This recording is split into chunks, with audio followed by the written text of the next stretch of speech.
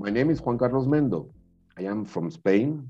I was raised between France and Spain, and I have worked as a security and risk management consultant in Europe, Africa, Latin America at various levels. I have an extensive international experience. Why?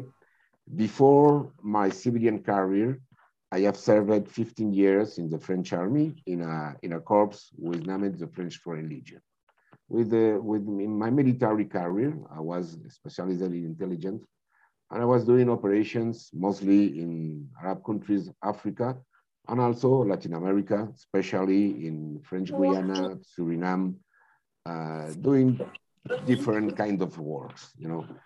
So after when I finished my military career, I have reconverted in a civilian career as a risk management consultant, and that gives me the opportunity to work in Europe, Africa, and for 15 years now in Latin America. So I have focused on my professional development in the areas of business development, strategic analysis planning, and the execution of complex operations with emphasis on the leadership of multifunctional and international teams. So a specialist actually only in Latin America and the Caribbean. I consider you have to focus on something in life. So focus is very important. If you want to do something not with perfection, but very well done. Remember, perfection don't exist really.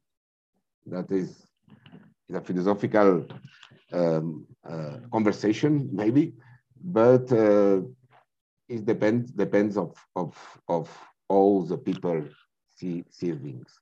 But you have to be very good on what you do.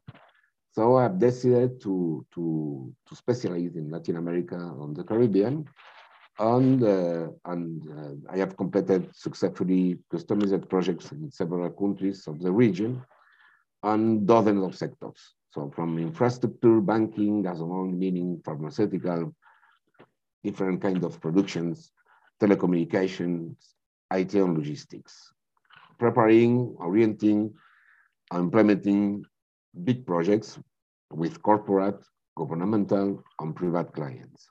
So I am the CEO of Decision Latam. Decision is an international company, a risk management consultancy company. We have the headquarters in Madrid, Spain. For Latin America is in Guatemala, and for North America and Canada is in Chicago, the US. Also, I am the chairman of the chapter 234 of ASIS International, chapter of Guatemala. I am an observer for Latin America of the International Code of Conduct for Private Security Providers, ICOCA, who is in Switzerland. And also, I am an independent member of the US Department of State Overseas Security Advisory Council for Guatemala and Central America. So, as everywhere in the world with the COVID-19 crisis, 2020 was a very good year for Latin America from a social point of view. Despite the progress made in the reduction of poverty and inequality and the expansion of the middle income strata between 2002 and 2014, the region's economic and social progress was already showing clear signs of stagnation before the pandemic. The weakness of the welfare state of health and special protection system led to an unprecedented increase of unemployment, falling income, and an increase in poverty that further exacerbated the pre-existing structural problems. But 2021 was showing some recovery, even if there is still a long way to go build more inclusive societies. Latin America has been the region most impacted by COVID-19. 1.5 million people died from the disease, representing 32% of all deaths worldwide, 4 times the region's global population share of 8%. Also, World Bank calculation of excess mortality, the number of deaths above what is usually expected in that time of year, plus Latin America substantially above other regions of the world, and almost certainly the biggest worldwide. The strong impact is mainly due to the difficulty of complying with quarantine and confinement measures. So why advanced countries like we have in Latin America is a puzzle of communities of different languages, different people, But why countries like Mexico, like Argentina, like Brazil, like Chile, a very straight country in their policies, and Colombia, for example, uh, cannot comply with quarantine and confinement measures or have difficulties. Why? There are big countries, for example, in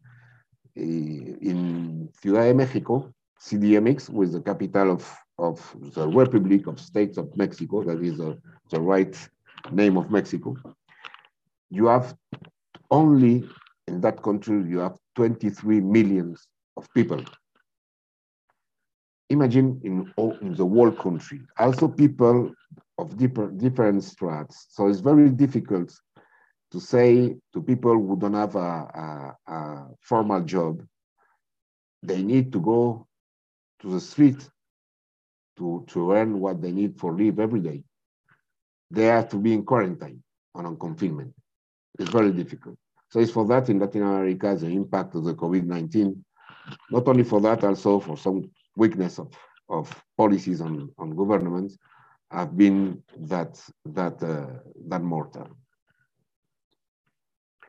Crime and violence is a major concern and is continuously one of the highest in the world, particularly in Mexico, Honduras, Guatemala, El Salvador, Argentina, Chile, Colombia, Peru, and Brazil.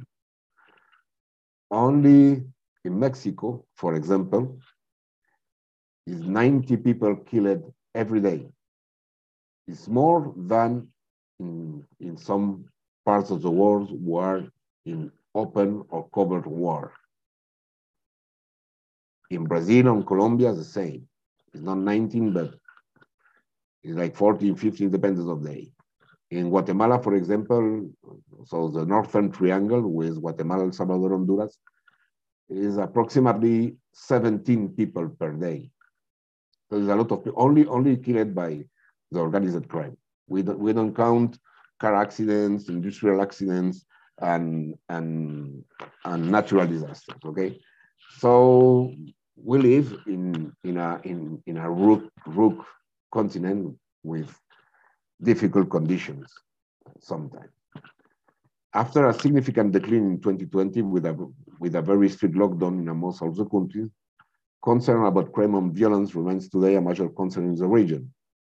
The short-lived respite in crime in the early phases of the pandemic has in many places given way to a spike in criminality, primarily concerning violent street crime.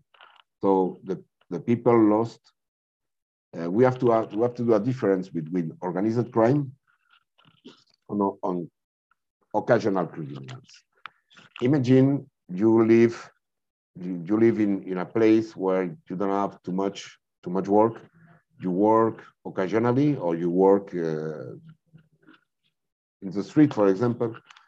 Is a lockdown. You don't have nothing. Why you cannot do business in the street, and you have to do something.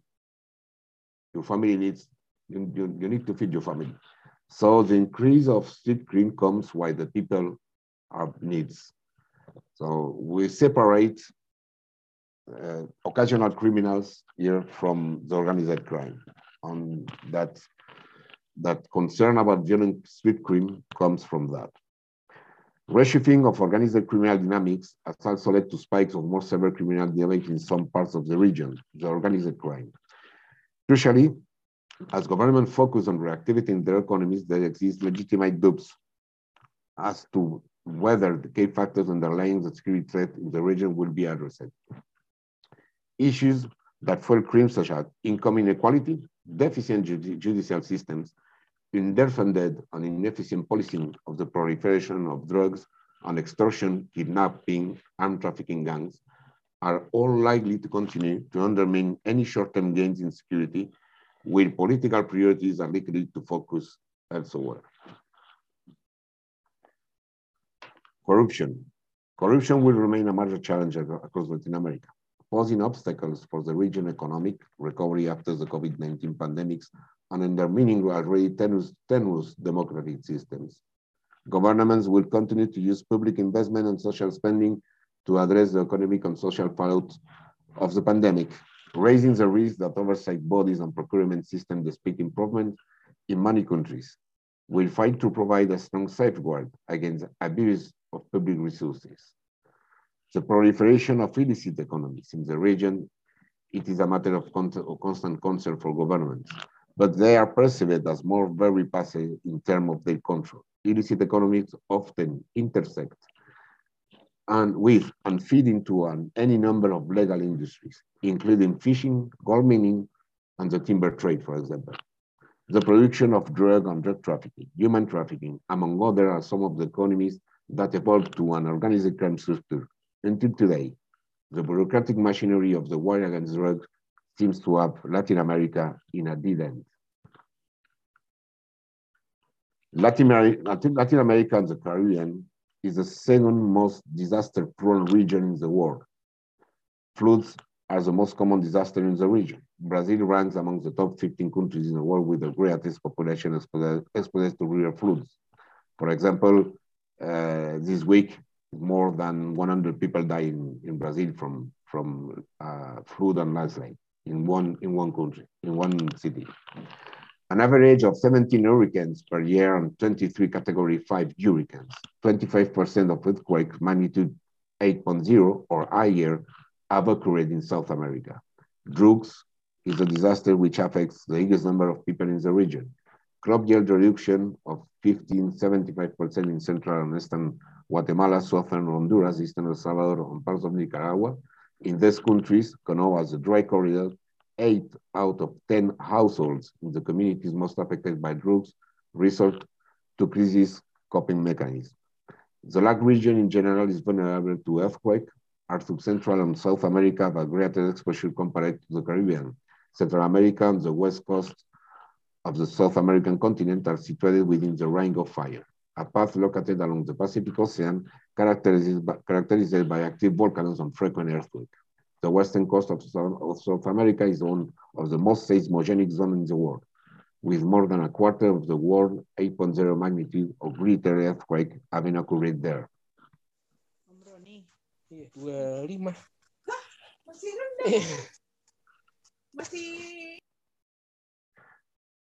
The biggest obstacles to progress in many, if not all, of the countries of the region are their fragmented politics, unstable coalitions, and weak governments. Recent elections in the region have been typified by presidents without sufficient congressional support to carry through their election program. Incumbent presidents face serious challenges, either at the polls when raising popular discontent favors candidates from the political fringe or outsiders, or from possible impeachment. Politics in the region is polarizing more than ever, with center ground candidates struggling to break through in opinion polls, while politicians previously confident in the fringe are feeling more fertile ground for their ideas. During the pandemic, although the elemental characteristic, although the number of democracies have remained, more than half of countries have experienced erosion in their elemental characteristics, leading to hybrid regimes become autocratic and dictatorships are consolidated. A large number of governments took advantage of the crisis to weaken the state of law, freedoms, and institutional controls. An example of this are the permanent governance issues observed in Peru and Bolivia, or the attacks against electoral bodies in Brazil, El Salvador, Mexico, and Peru, corruption scandals like the Pandora Papers in Chile, Colombia, or Ecuador, and the populist drifts. The crisis of expectation. The social protests, often violent and led by young people, speak of frustrated expectation or vanishing hopes. Governments have not been able to adapt to the social and cultural change experienced by Latin America in the last 20 years, while citizenships operate under the logic of the 21st century with digitalization as an accelerator.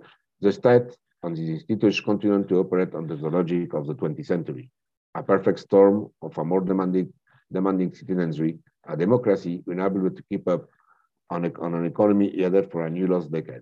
After an anemic growth in the 2014-2019 5 years period, the shock of the pandemic and timid projection for the next 2 years, a crisis of certainties.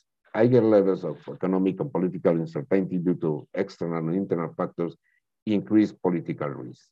The unknown about the impact of the new variants of the pandemic, the macroeconomic imbalance led by inflation and the scarce fiscal margin in more indebted states will introduce new difficulties. Latin America will face another complex year.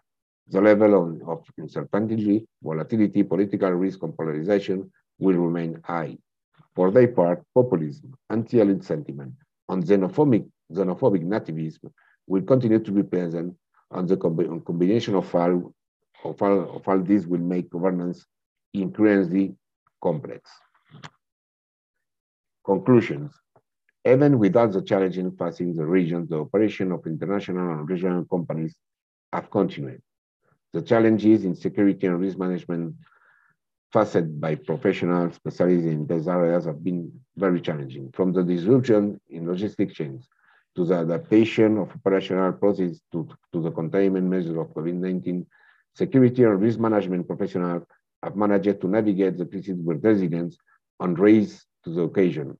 Over the past 2 years, the pandemic, together with a worldwide economic slowdown, have aggravated the inequalities that burst to the surface of the protest of the late 2019 in Latin America. However, despite major challenges, as the global economy booms back, there are already signs that economic growth is on track to recover the growth lost, if not in 2022, at least 2023. Plenty for individual opportunity remains for firms to selectively trade and invest. However, the creation of a sustainable upward trajectory across the region will depend upon steady policies, processes, and laws that give the rest of the world the confidence they need to invest and work in partnership with Latin America and the Caribbean across a broad spectrum to promote economic growth and social equity. That's it. Thank you very much. Open for questions.